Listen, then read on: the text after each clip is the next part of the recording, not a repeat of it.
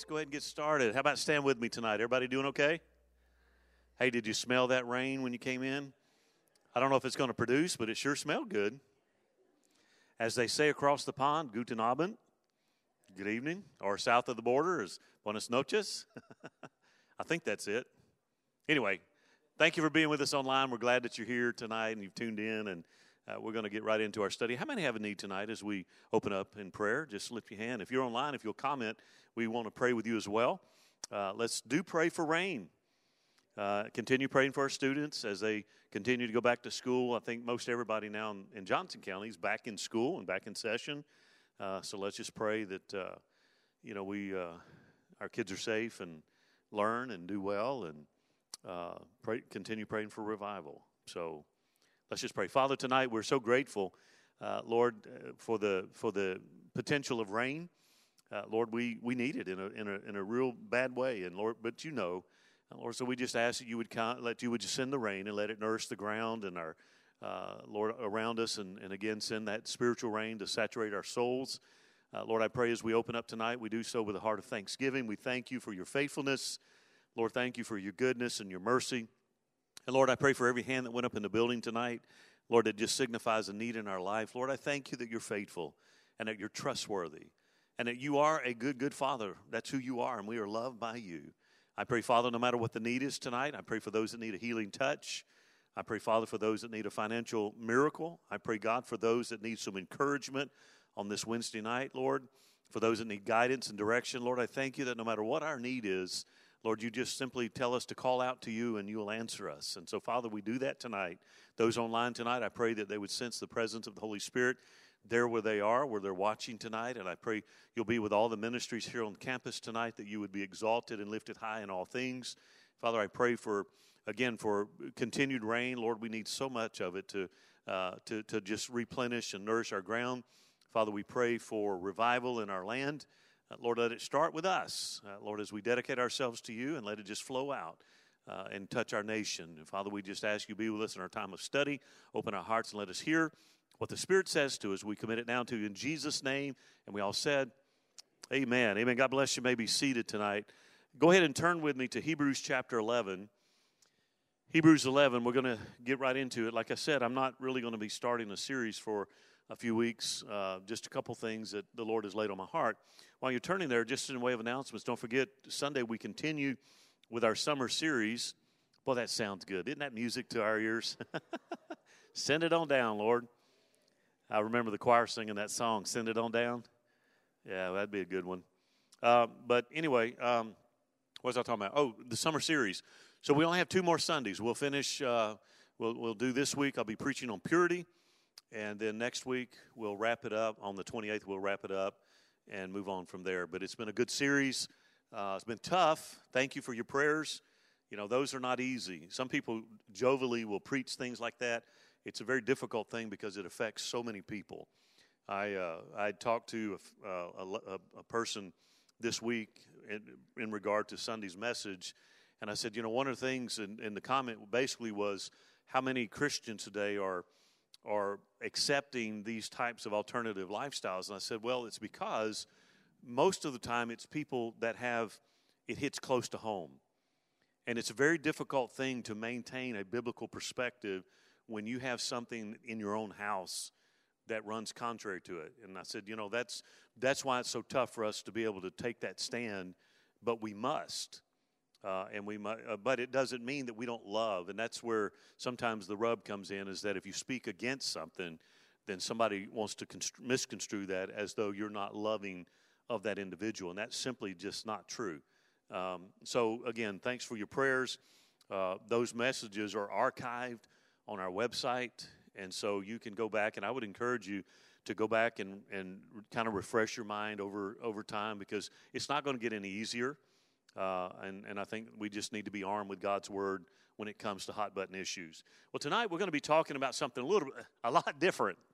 So we're going to be talking about certain faith in uncertain times. How many know we live in some uncertain times right now? My next sermon series will begin. Won't be doing it in September. We have our missions convention coming up on September the 25th. which is one of my favorite days of the year as well. I have a lot of favorite days. I have 52 of them.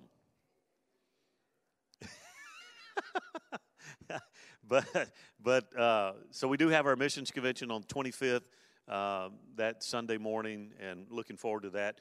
But my next series that I'll start first Sunday of October is entitled The 11th Hour.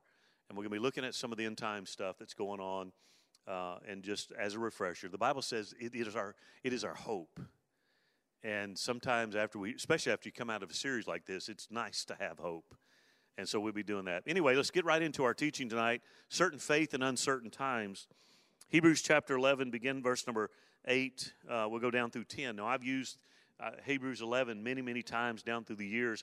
I love this chapter, and I love this particular story. So we'll begin. It says, by faith, and that's important. By faith, not any other way.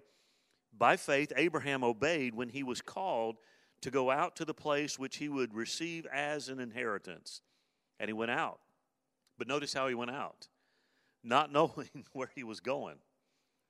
By faith he dwelt in the land of promise as a foreigner, or as in a foreign country, dwelling in tents with Isaac and Jacob, the heirs with him of the same promise. For he waited for the city which has foundations, whose builder and maker is God. May the Lord add his blessing to his word this evening. Again, I've used this story many times. I love the story of Abraham. And again, so we start talking about certain faith in uncertain times. And I think back just a couple of years ago when the pandemic shut things down all around our country and actually literally around the world. Many clinicians in the mental health field began to sound the alarm about the havoc that was coming to people. And I think now that we're past it, we see that there was a lot of things that happened to people because of the shutdown. I remember how that when we initially went to online services only, we didn't have service here. I don't remember, it was a couple of months, maybe 2-3 months, I don't even remember now. And it was a very difficult thing to come in on Sundays and to stand here in an empty building and preach with nobody here. And in fact, some of the staff, you've heard me share this, some of the staff took pictures of people, had people send in pictures, and they blew them up, and they positioned them. It's kind of cool because they set them where they normally would sit. And so right here in this section here, I could look out, and I could see the silhouettes and the pictures of people, and that helped some. I mean, that was an interesting thing that they did. But I remember the first time that we had services back together again. I sat right over here where I normally sit, and I cried. There was just something about coming back. I didn't realize how much of an emotional toil that it had taken on me to not be in the presence of my family, my BT family. And so the clinicians were correct that when the pandemic happened and the shutdown, it really affected people, and it continues to do so. I mean, you think about things that were trusted, we could no longer trust. And if you watched any of the coverage, the gloom and doom statements just were flying 24 hours a day, almost to the point where it was too much to even bear.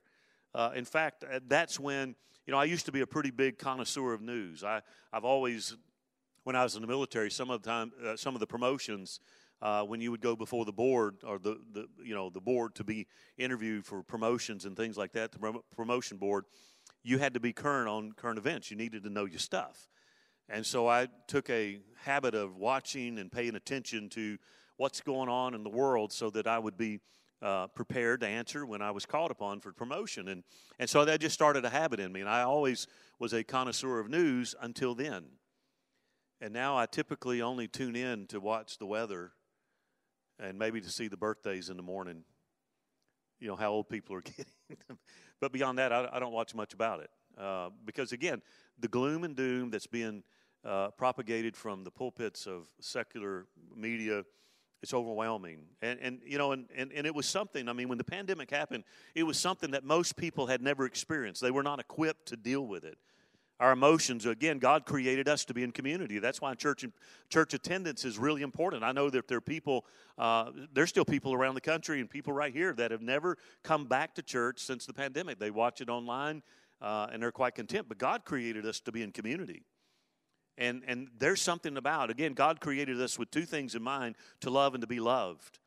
And we need to be together. And so, there are just a lot of people weren't equipped with it. One of the things I've always been interested in, I love hearing stories of heroism. I love to read stories about men and women who achieved incredible things that most people couldn't do.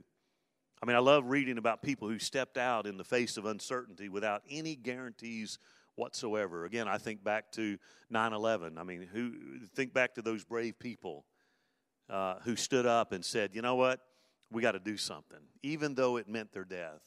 You know, the famous saying, let's roll. One of the last conversations Todd had with his wife, but he was not going to sit idly by on a plane while hijackers, again, drove that into the Pentagon. So they took action. And we read those stories and we marvel. We marvel about firefighters and first responders that run in when everybody else is running away. Military men and women that serve. You know, and when you start talking about those stories, you start thinking, I wonder if I could have done the same thing, or if I would have done the same thing.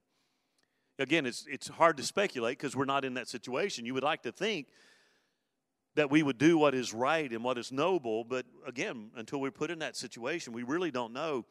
I quoted it recently, but we've heard the saying that a crisis never made any man. It only reveals what he already is. You know, when crisis comes, that it really shows us our mettle, what we're made of. And that thought is both comforting and it's frightening at the same time, because we wonder, would we react the same way if what we held dear was really on the line? You know, we wonder, would we have faith to make it, or would we collapse? All the things we say we believe, would that still be enough when the crunch comes? You know, again, I love missionary stories, and I love reading and hearing missionaries that talk about incredible faith of people that step out, and I can't help but wonder. I mean, when we did the I Am In series that we did on a Wednesday night, we showed video from the Middle East of how Christians were being persecuted simply because they converted from Islam to Christianity. Then you read about North Carolina. North Korea is what I meant to say. There's probably some going on in North Carolina too, but you read about North Korea and China, and yet Cuba, you just a little farther southeast of us. These places where people are imprisoned, churches are monitored on a routine basis. You go to a church in Cuba, I promise you there's a government agent sitting in there somewhere. They just are not going to allow the free flow of religion in that island nation. And these people who have been in prison many times simply because of the gospel. You know, as Christians, we say we live by faith, but what does it mean to live by faith in a world where disasters and wars and violence plague our world? What does it mean to live by faith in these uncertain times? Again, we have to answer the question, where is God in these unthinkable tragedies? What does faith in God look like at the end of a terrible week? Again, I think there are many examples of people in Hebrews 11, because everybody knows that Hebrews 11 is the hall of fame for people of faith. And through there's a litany of people, there's a list of people who achieved incredible success as examples of what it means to live with faith in uncertain times. But there are other people in the Bible that we could use for an example of how to have faith in uncertain times. But I want to focus on this story here in Hebrews 11.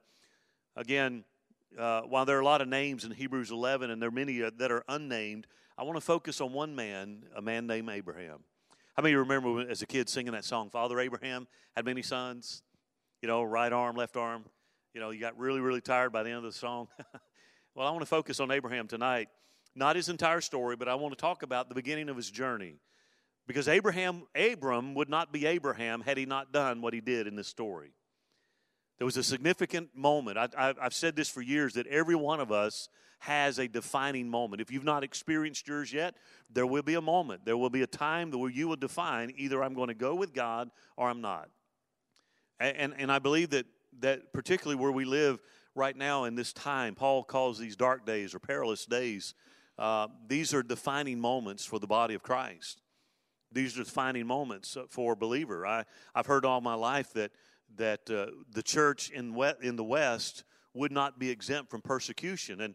And for many years, most of us found it kind of hard to believe. How in the world are we going to experience persecution in the land of the free and the home of the brave, where we have a constitution that gives us the right for the assembly together for religious purposes? Well, now let's fast forward to where we are today, 2022. How many of you can see how easy it is to be persecuted in a country that supposedly is free for all?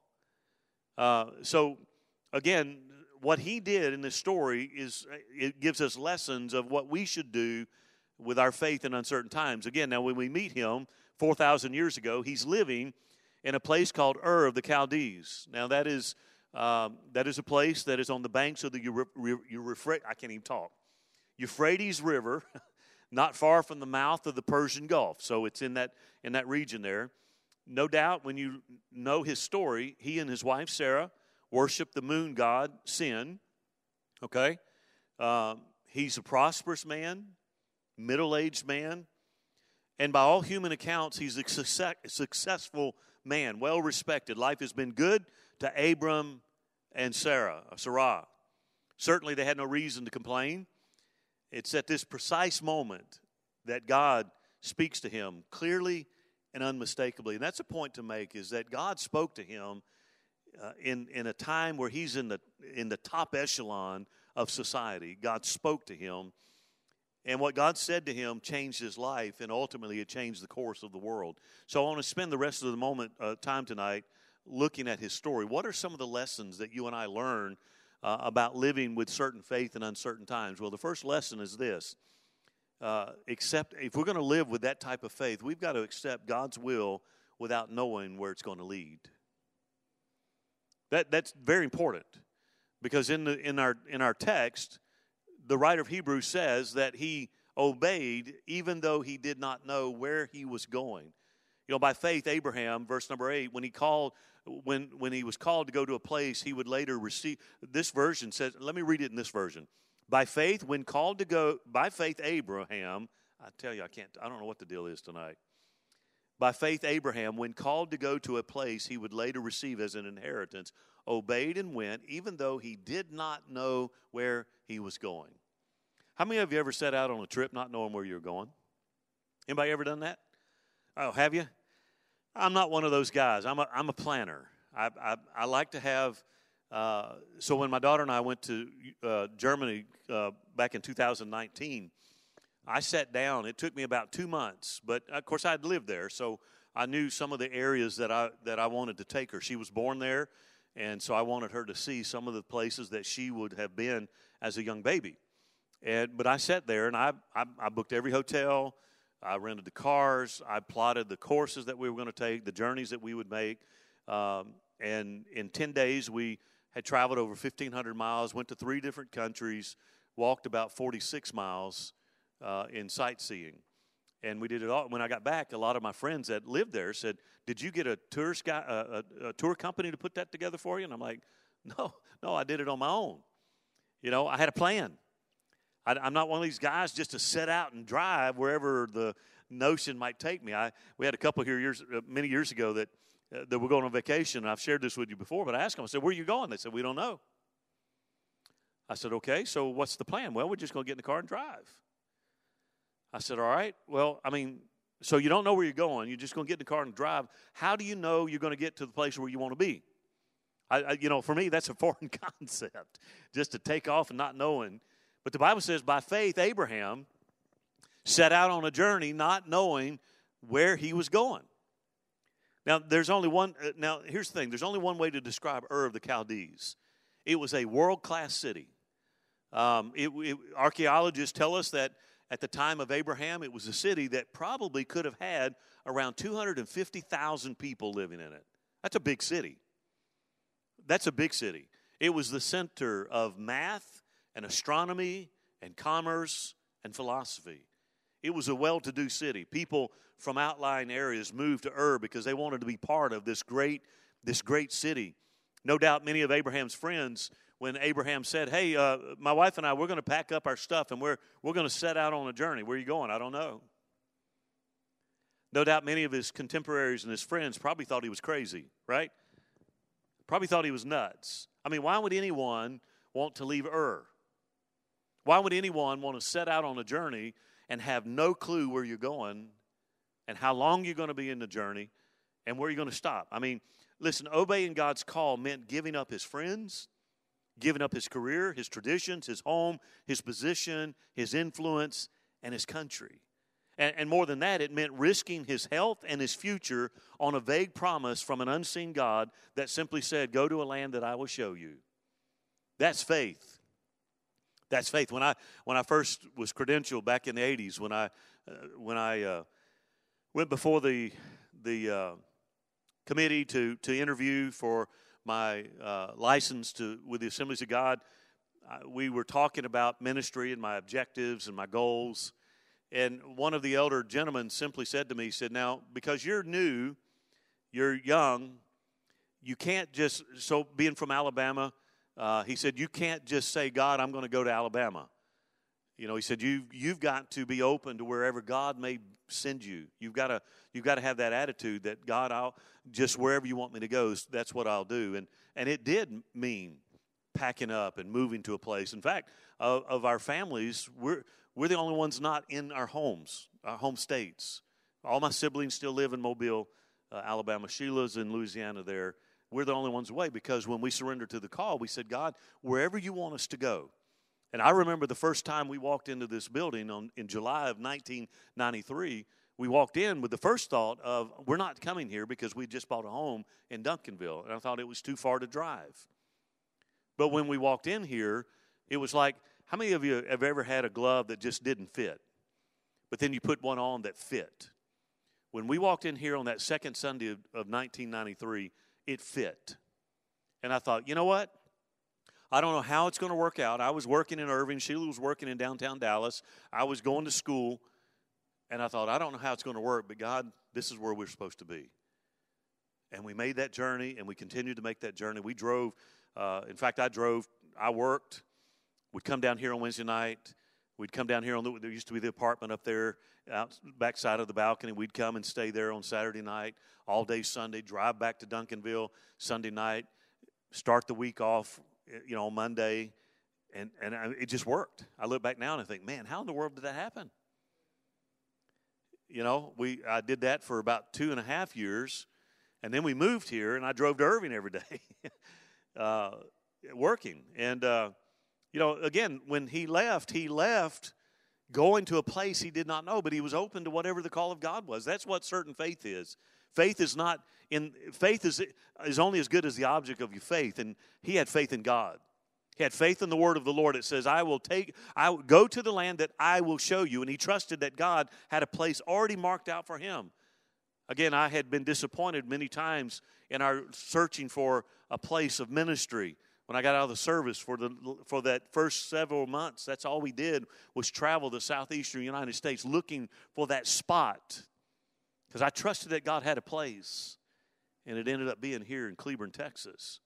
Listen, when Abraham left Ur, he burned his bridges behind him. For him, there could be no turning back. Once he left the walls of Ur, he was on his own, following God's call into the unknown. And see, the point is this. When God calls, there are no guarantees about tomorrow. You think about Abraham. He packs up his family. Abraham truly did not know where he was going. He did not know how long it would take to get there. And he didn't know anything beyond that other than today. Pack up and leave. He didn't know for sure how long he was going to be there when he got there. I mean, what if God's just taken me there to plant me for a season and move me somewhere? He had no idea. All he knew was that God had called him, period. And he was open. Everything else was up in the air. I know for a lot of people, that's a very frightening thing to say yes to God. It's a very frightening thing to say, whatever you want, Lord, here am I, send me. See, living by faith means there are no guarantees and there is no certainty about tomorrow. If we truly want to do God's will, sometimes we find ourselves in the exact same spot that Abraham was, setting out on a new journey that doesn't make sense from this world's point of view. I mean, again, he's leaving one of the most prestigious cities of that time, and he's going to a place that he don't even know where he's going. But Hebrews 8:11 says He obeyed and went. There it is. He obeyed and went. And there's no greater miracle in his life than that he obeyed and went. Had he not obeyed and went, none of us would know who Abraham was. He would have probably faded off into history and somebody else would have arisen in his place. But the key of his life was he obeyed and he went. And that became a mark of his life. He obeyed God. He went as God called. And for us, it's the same thing. There is no greater miracle in our lives than simply to be obedient to God. Trust and obey, for there is no other way. Everything else that happened in his life, it flowed from this basic decision. God called, Abraham obeyed. That truth was the secret of his life. He stepped out in faith, even though there were no guarantees about his own personal future. He just simply, in his heart, said, I trust him. And he stepped out. You know, I preached some years ago about how Enoch walked with God for 300 years. Do you know how tough that assignment would be? I mean, it's hard to find people that will walk consistently with the Lord for more than 3 days. But this guy walked with him for 300 years. He had to keep walking wherever God would.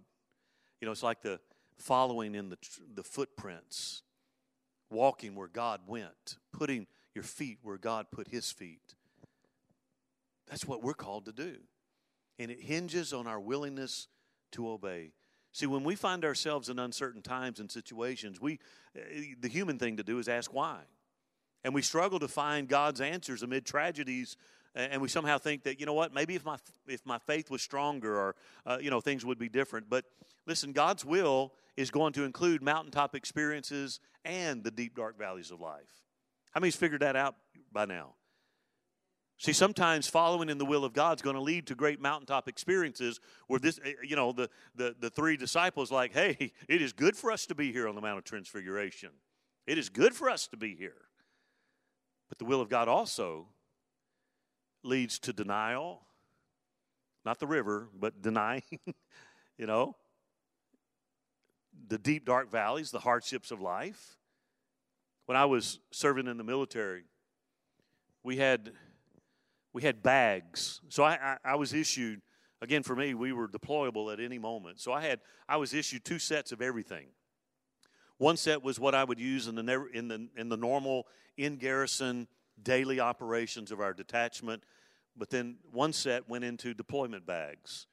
Some people call those go bags. Ever heard that phrase before? Go bags. And those bags were to constantly be packed so that if the call came down, for instance, when the situation happened in Panama, we were notified just like that and had a C-130 land, and we had to board and get ready to be deployed to Panama in the 80s. We had to be ready to go at a moment. And so we had that bag packed and ready to go. And our boss would always say something like this: you have to go. You don't have to come back. Let that sink in. You have to go. You don't have to come back. How's that for a pep talk? If you're about to be deployed in the military, you got to go, but you can't. You're not guaranteed. But here's the point. The same thing is true for soldiers in the Lord's army. When he calls, we must go. Abraham heard, he obeyed, and he went. He had to go. When Christ calls, we have to go. We don't have to come back. And that's difficult. I think about missionaries. I think about missionaries that leave their families and their everything that they know here in our country, and they go to foreign places. Some of them, in fact, we've had missionaries here that were in very sensitive countries that had endured incredible things. But they heard the call of God and they went. Living by faith means stepping out for God and leaving the results to Him. It's no guarantee of a long life, a good life, or even a successful life. We might have it, but we might not. The life of faith means I'm going to be the man or woman God wants me to be no matter where it leads. I don't know the future, but I'm going to trust Him to work it out and to take care of all the details. That's what Abraham did. When the call came, he stepped out and he obeyed. Secondly, if we're going to have this certain faith in uncertain times, then we need to wait on God to keep his promises. We need to have patience. How many know that that's a very difficult thing in life, to have patience? And doesn't it seem like it's more difficult to be patient nowadays? You know, I mean, it just really is. But verse 9 says, by faith, he made his home. And I love the description here. He said, by faith, he made his home in the promised land. Notice his description. How did he live? Like a stranger in a foreign country. Wasn't that a hoot? He takes him out of Ur of the Chaldees, where he's somebody, and he sends him to a place where now he's living in a tent, like a foreigner in a strange land. That's what he said. He lived in tents, as did Isaac and Jacob, who were heirs with him of the same promise. Now think about this. Anybody like to live in tents? I don't know anybody who likes to live in tents. Years ago, when I first got out of the military and we started pastoring and doing mission trips, they always tried to talk me into leading Pathfinder trips, particularly up to the Amazon, and because of my training in the military. And I said, well, here's the deal. I had enough camping when I was in the military. My idea of roughing it is a Holiday Inn with air conditioner that works. That's my idea of roughing it. You know, I could do it. Listen, I could survive. I'm joking, but I don't. That's not my idea of fun. You know, some people really enjoy that. We all have, but I don't want to pitch a tent and live there. You know, it might be fun to go for a week or a weekend or a night, but we want something more than a tent, right? I mean, there's something inside of us that wants to settle down. We want to settle down. The older I get, the thought of moving makes me sick. I mean, it really does. I relish coming home at night. I relish going to my house. You know, how many know what I'm talking about? It has your smells. It has stuff where, listen, in the middle of the night, I can get up in my house and I can walk anywhere in my house because I know where things are. My toes have told me where things are for the for the last little. I know where things are. I've kicked them before, so I know how to watch out for them. I like my stuff, my smells. You know, I relish, again, coming home. I'm comforted seeing the same faces.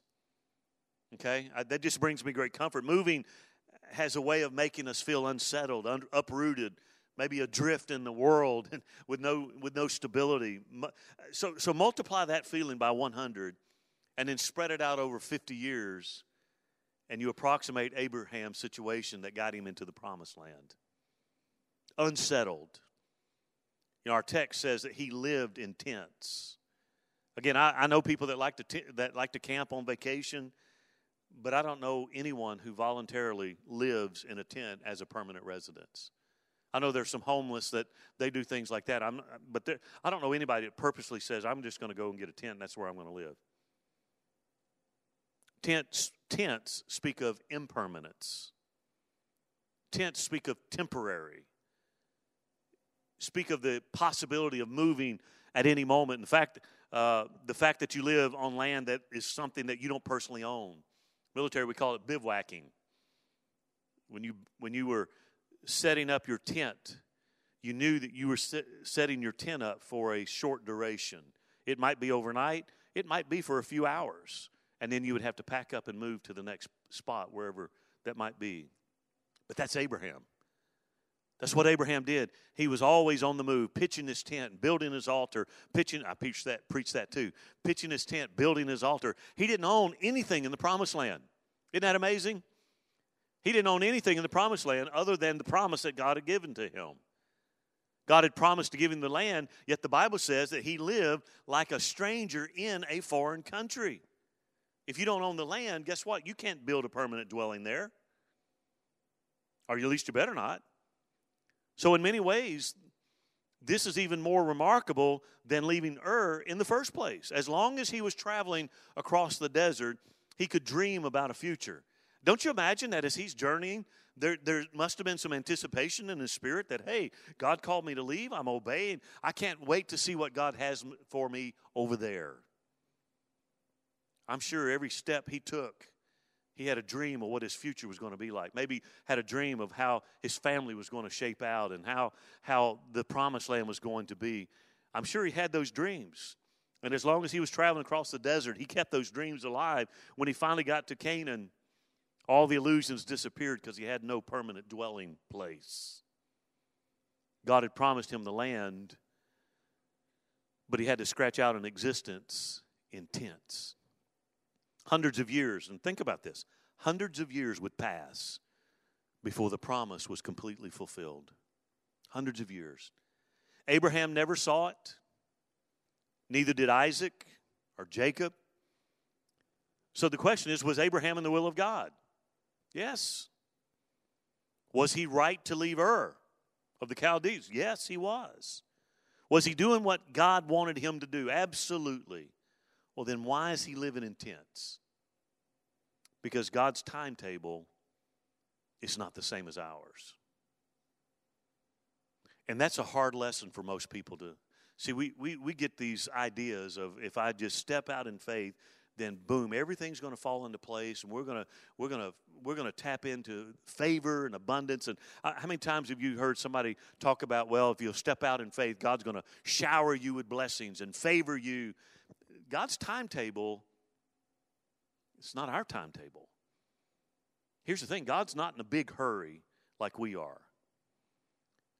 Again, I'm not here to discourage you. I'm just simply saying, be careful. Make sure you temper your expectations and trust God. See, God works across the generations to accomplish his purposes. Did you get that? He works across the generations. He called Abraham to leave, the beginning of that promise. He called Abraham to leave Ur of the Chaldees to go to the promised land. And he gave the same promise to Isaac and to Jacob. But it wasn't fulfilled in their lifetime, but it was fulfilled in their generations after them. God works across the generations to accomplish his purposes. While we're worried about what dress shirt or what suit to buy for the next party. There's a big difference in those perspectives. We're worried about what I'm going to wear to church on Sunday when God's spanning the generations to accomplish his purpose and his plan. That's why I said throughout the pandemic, God's plan was never thwarted at all. Not one iota. His plan started in the beginning when God created, actually before the foundation of the world. His plan started then. It is on timeline that only he knows. And in the end, he makes all things new. We're somewhere in that process. Not a hiccup has happened yet. When the enemy came and the Bible says that God looked and man's sin was so much that it grieved him that he had made man. He was going to wipe them out, the Bible says. And again, I mean, you think about it, but his plan was never stopped. Why? Because Noah found grace in the eyes of the Lord. And you follow that timeline all day. See, God works across the generations.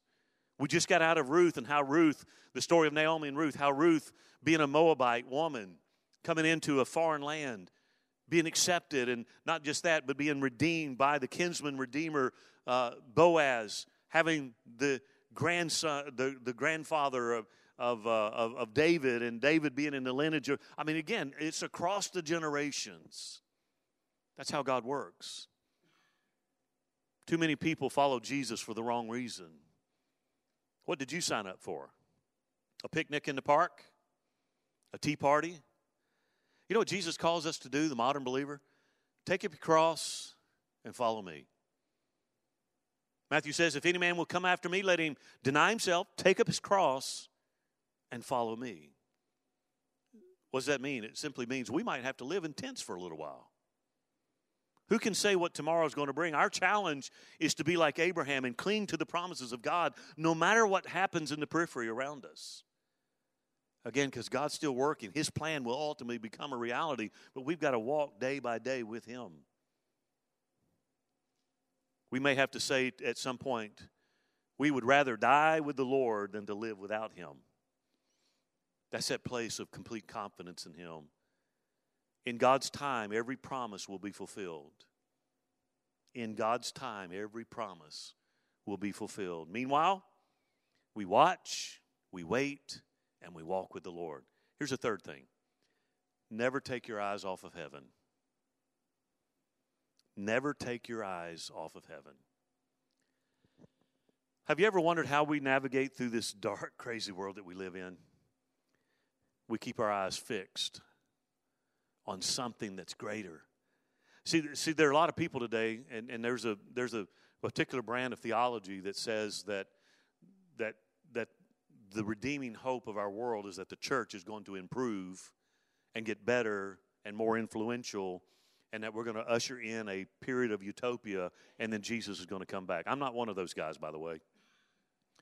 I believe the world is going to continue in its cesspool of existence, and that each man is going to continue to do that which is right in his own sight. But there will always be a remnant who have not defiled themselves and stained themselves with the sin of the world, who keep looking for that point fixed. That gives them hope to endure the persecution and the ridicule and the mockery. That's what, again, deny yourself, take up your cross, and follow me. What does it mean to deny yourself? It means say no to yourself. What does it mean to take up your cross? What does the cross symbolize? It symbolizes death. It symbolizes rejection and mockery and ridicule. Listen, when you decide to follow Jesus, not everybody wants to be in your ticker tape parade. Not everybody's going to celebrate when you stand up for righteousness. When you, again, in this culture today, if you dare to tell anyone that living in sin will send them to hell, who are you to judge and get lambasted by keyboard warriors? Never take your... How do we do that? How do we stand when everything around us tells us to sit down and hush? You never take your eyes off of heaven. Notice verse 10. For he was looking forward to a city with foundations whose architect and builder is God. That's it. How did he live a life of faith through all of the uncertainty? Listen, in Ur, he had certainty. In Ur, he had wealth and he had prestige. He had honor. He had friends. But God called and said, I need you to go here to a place that I will show you. He willingly gave all it up to follow. Why? Because he kept his eyes on something greater.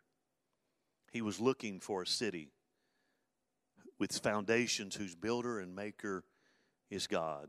I love that. Abraham looked for notice what he looked for. He looked for a city with foundations. With foundations. What does that speak of? He's not looking for a lonely spot in the desert to pitch a tent. That wasn't his ultimate goal. He wanted to live in a place filled with other people. He also looked for a city with foundation. With foundations, what does that bring? It brings security and permanence.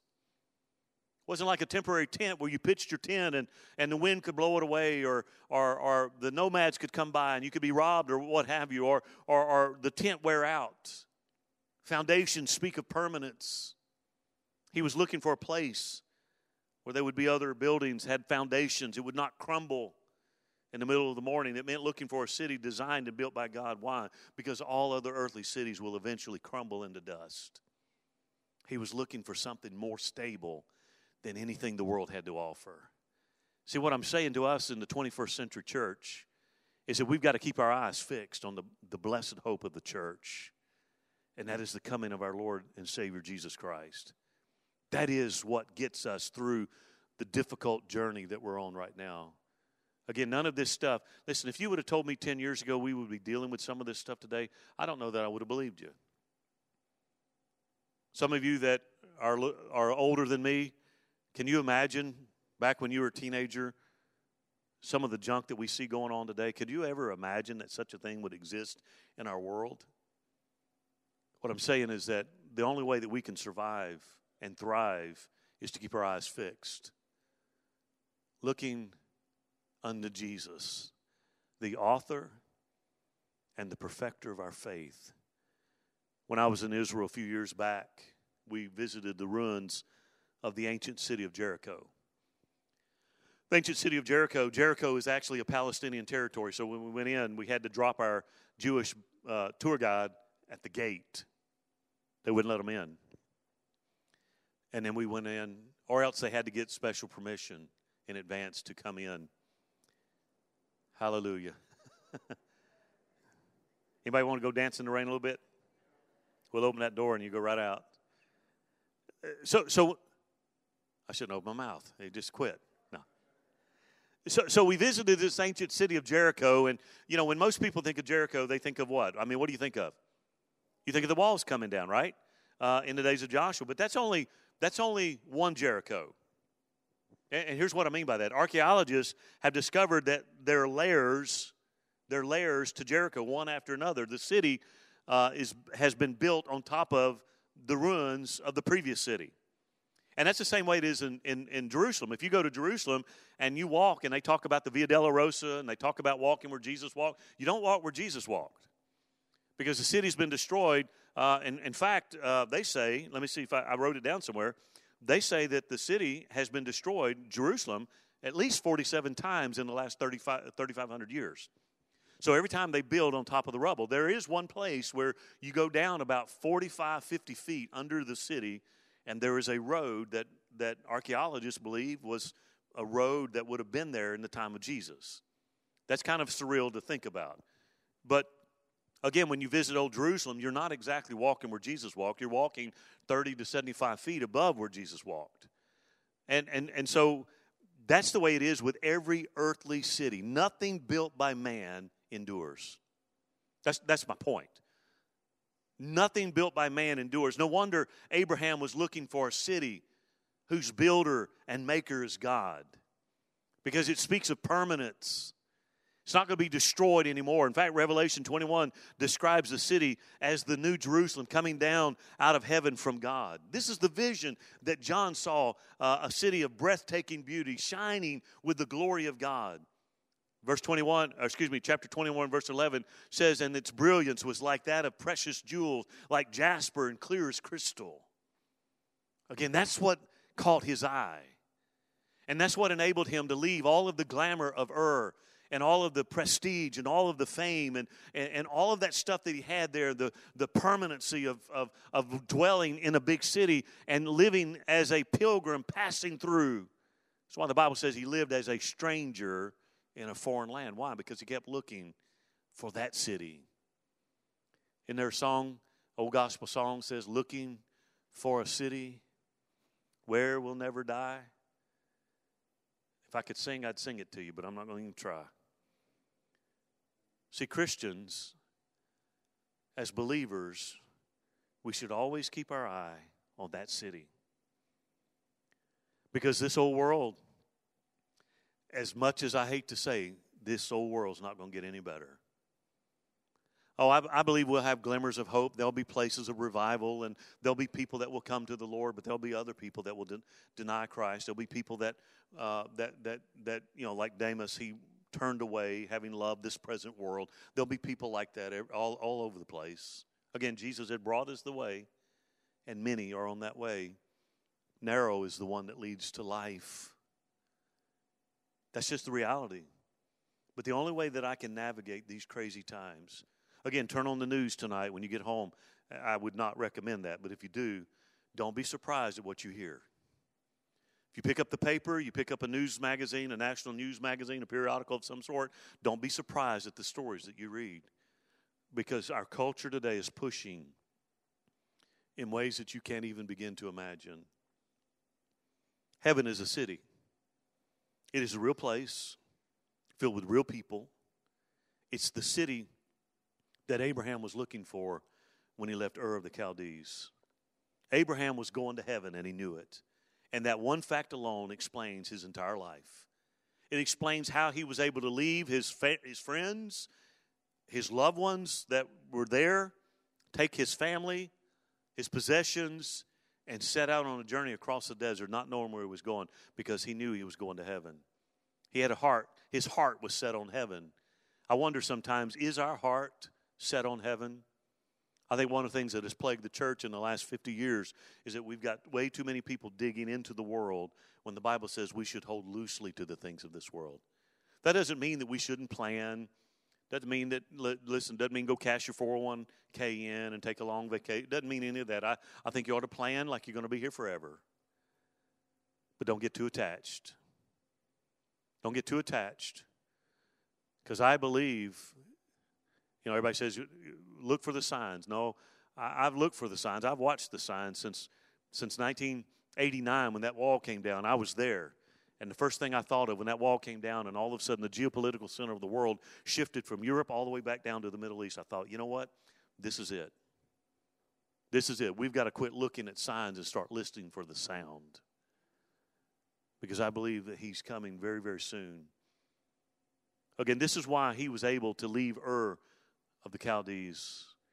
It was why he was able to walk away from his career, leave his friends far behind. It was why he was able to live in tents to the end of his life. It was why he was able to start over in a new land, die without seeing all that God had promised. Why? Because he knew he was going to heaven.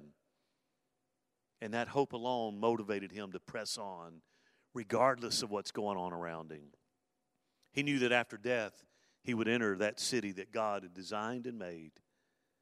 Think about that city. The gates, the Bible said, are made of what? Pearl. Can you imagine that? Walls of jasper, streets of gold. I can't wait to see that.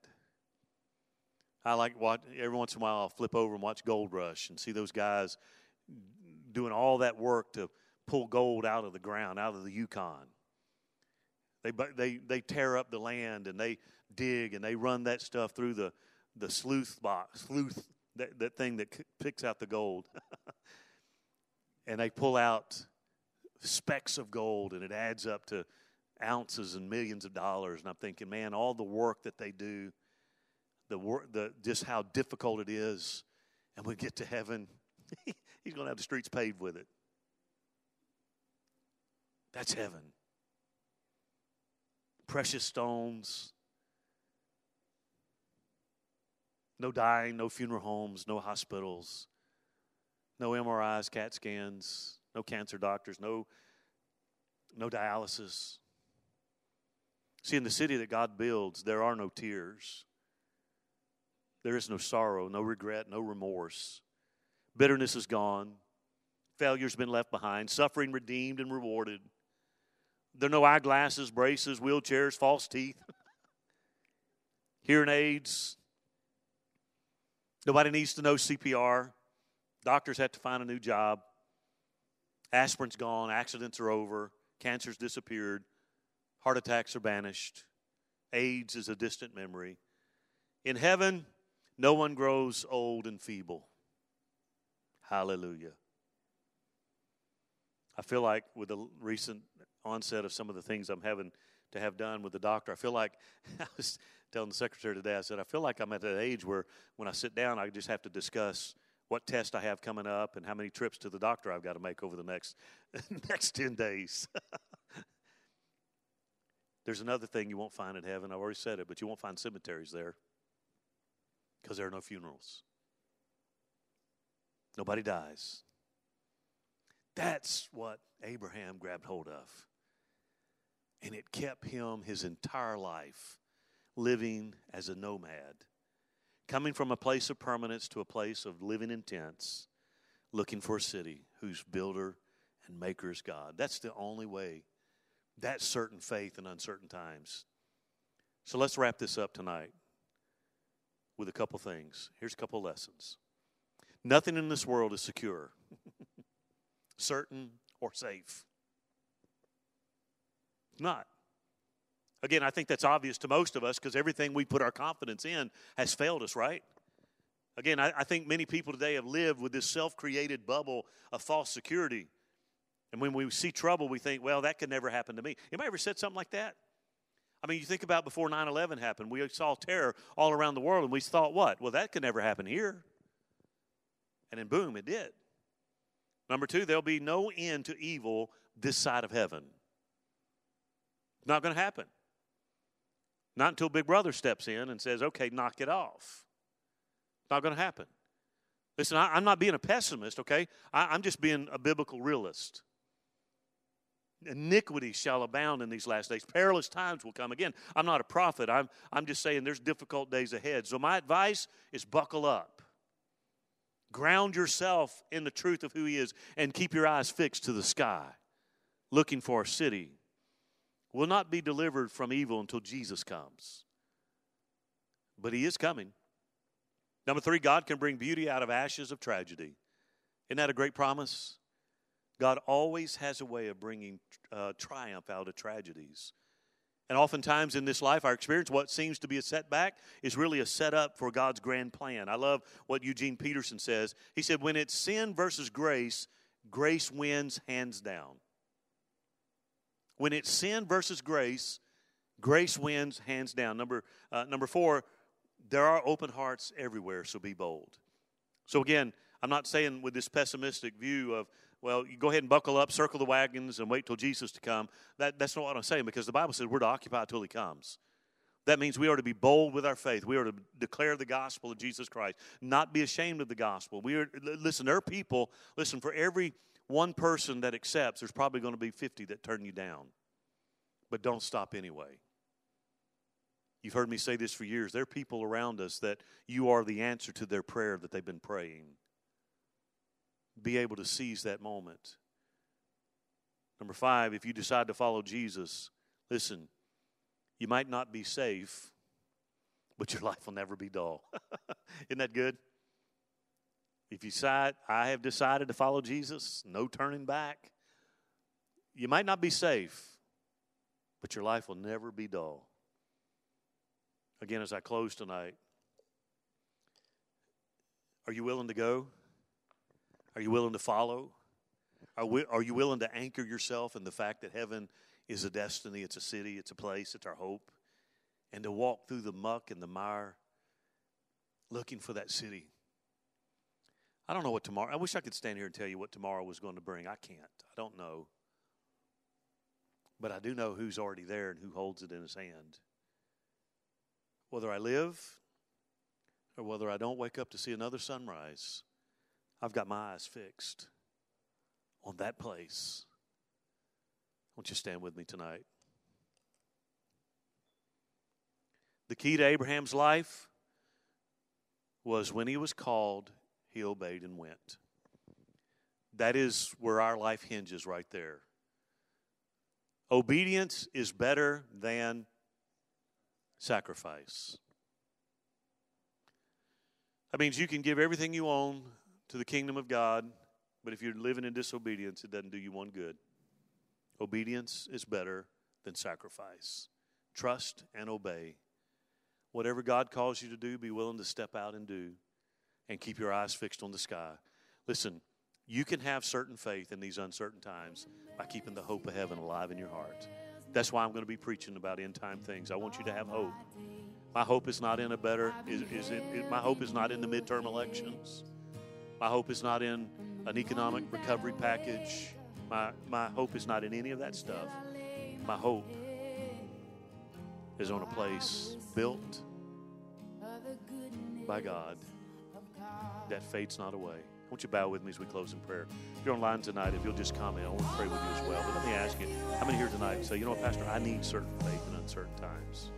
I want to have that type of faith that Abraham had that compelled him to leave everything and follow after Jesus. Follow the promise, the call of God.